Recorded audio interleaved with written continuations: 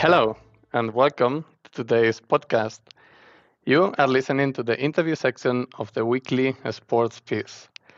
In this section, we talk with authors about the papers that we discuss on the podcast. Today, I am glad to have the opportunity to talk with Dr. Elizabeth Taylor. She is an assistant professor in the School of Sport, Tourism, and Hospitality Management at Temple University in Philadelphia. She has published several sports management papers focusing on diversity, inclusion, and workplace behavior.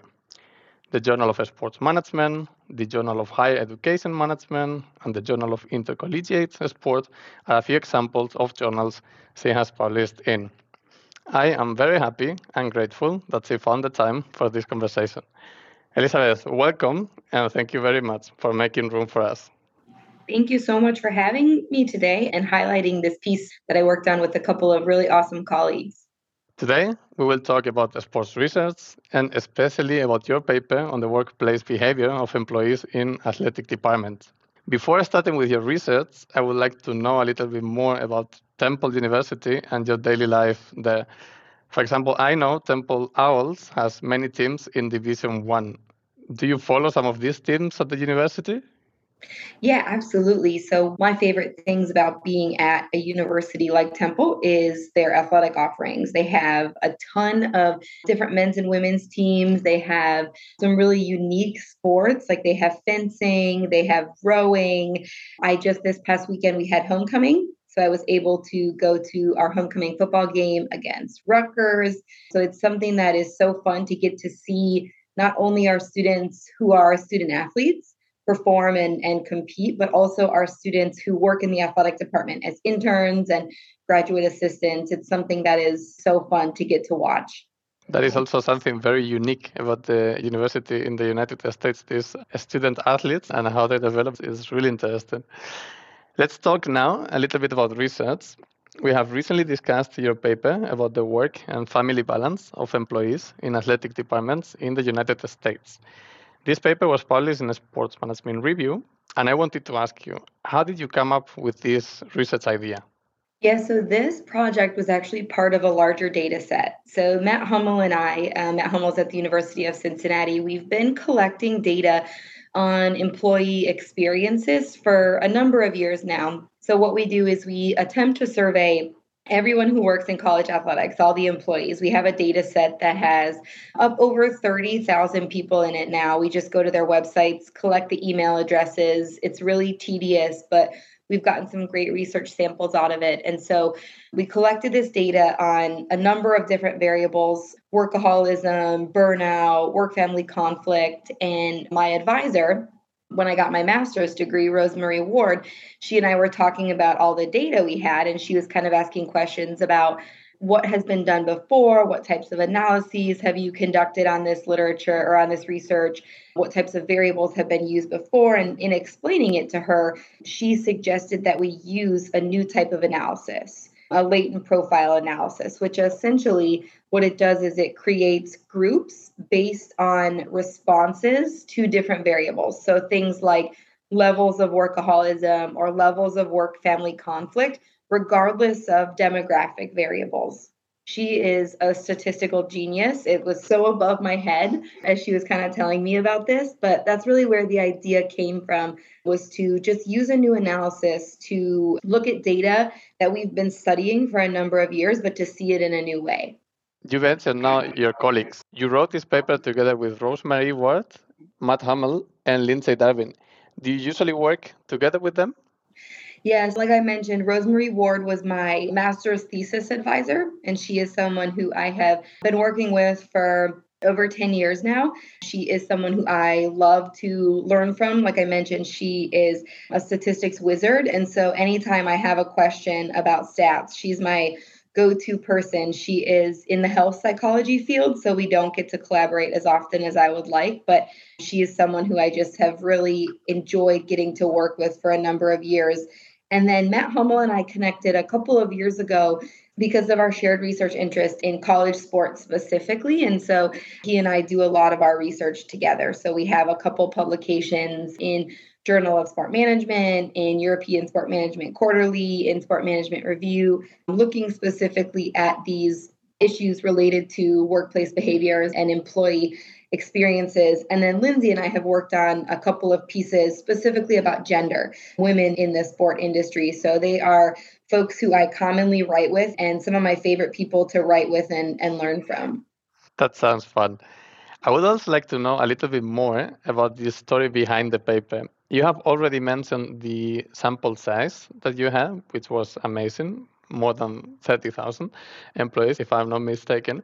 But I wanted to ask you, what was the most challenging part of this paper for you?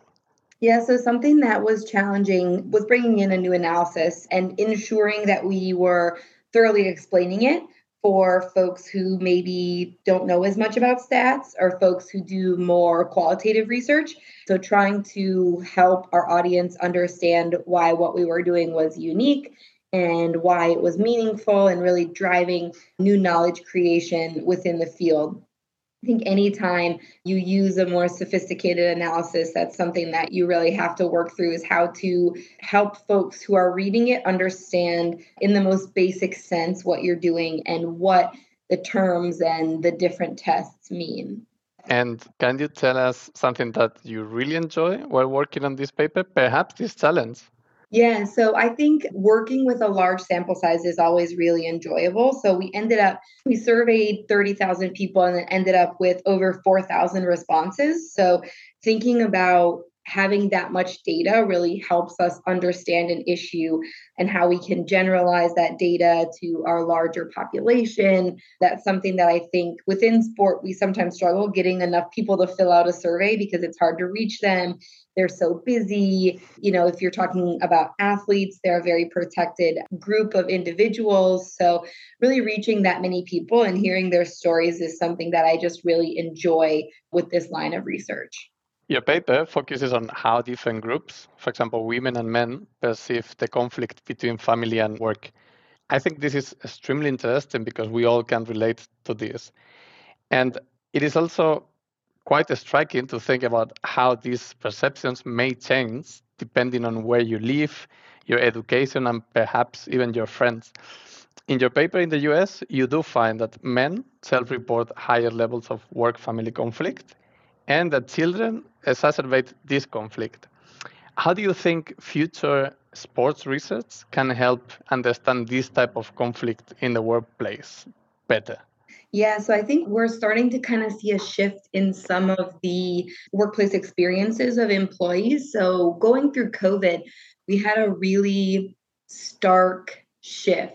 All of a sudden, we're working from home, right? And that's not something that the sport industry was really ever open to.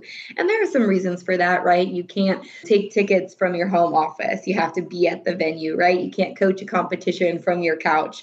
You have to actually be there on the field or on the court. But I think we're going to see some shifts in remote work opportunities, potentially some hybrid opportunities for employees, which I think will alleviate some of the work family conflict. So, thinking about things like you might not have to commute, or you might not need as much childcare, or you might not have as many late nights or early mornings, something like that.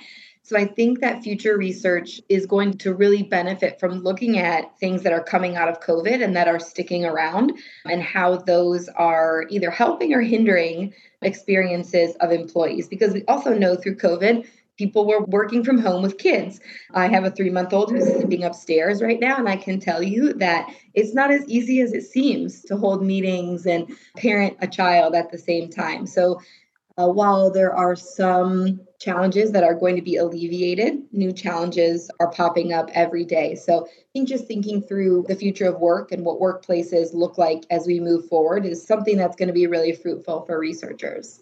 I know you have published papers about perceptions of diversity and inclusion, belonging, gender microaggressions, and that you mainly use sports to understand these issues. I personally like very much the line of workaholism that you have also analyzed in some of your research. So I'm now curious about the papers you have in progress. What can we expect to read from you in the next few months? Yeah, that's a great question. I have a couple papers that I'm really excited about that will hopefully be coming out in the next couple of months. I have a paper under second review right now that's on retention. So, thinking about overwork climate and the impacts on employee turnover. I have another paper that's under second review about coaches who have voluntarily left the college coaching industry. And then I'm working on a couple projects specifically with Matt Hummel, looking at the experiences of employees and their partners. So, how does working in college athletics not only impact the employee, but also impact their family and actually talking to their family, which has been something that I didn't know we would ever get the opportunity to do, but it was so fun. We talked to 25 couples. So we did 50 interviews, and that's probably the piece I'm most excited about getting out in the next couple months. That sounds fun, indeed. We will keep following your updates. Elizabeth, we have reached the end of the interview. I hope you had a good time. Thank you very much for visiting our podcast. Absolutely. Thanks again for having me. Wonderful. This is everything for today's interview. Thank you for listening to the weekly sports piece. Bye for now.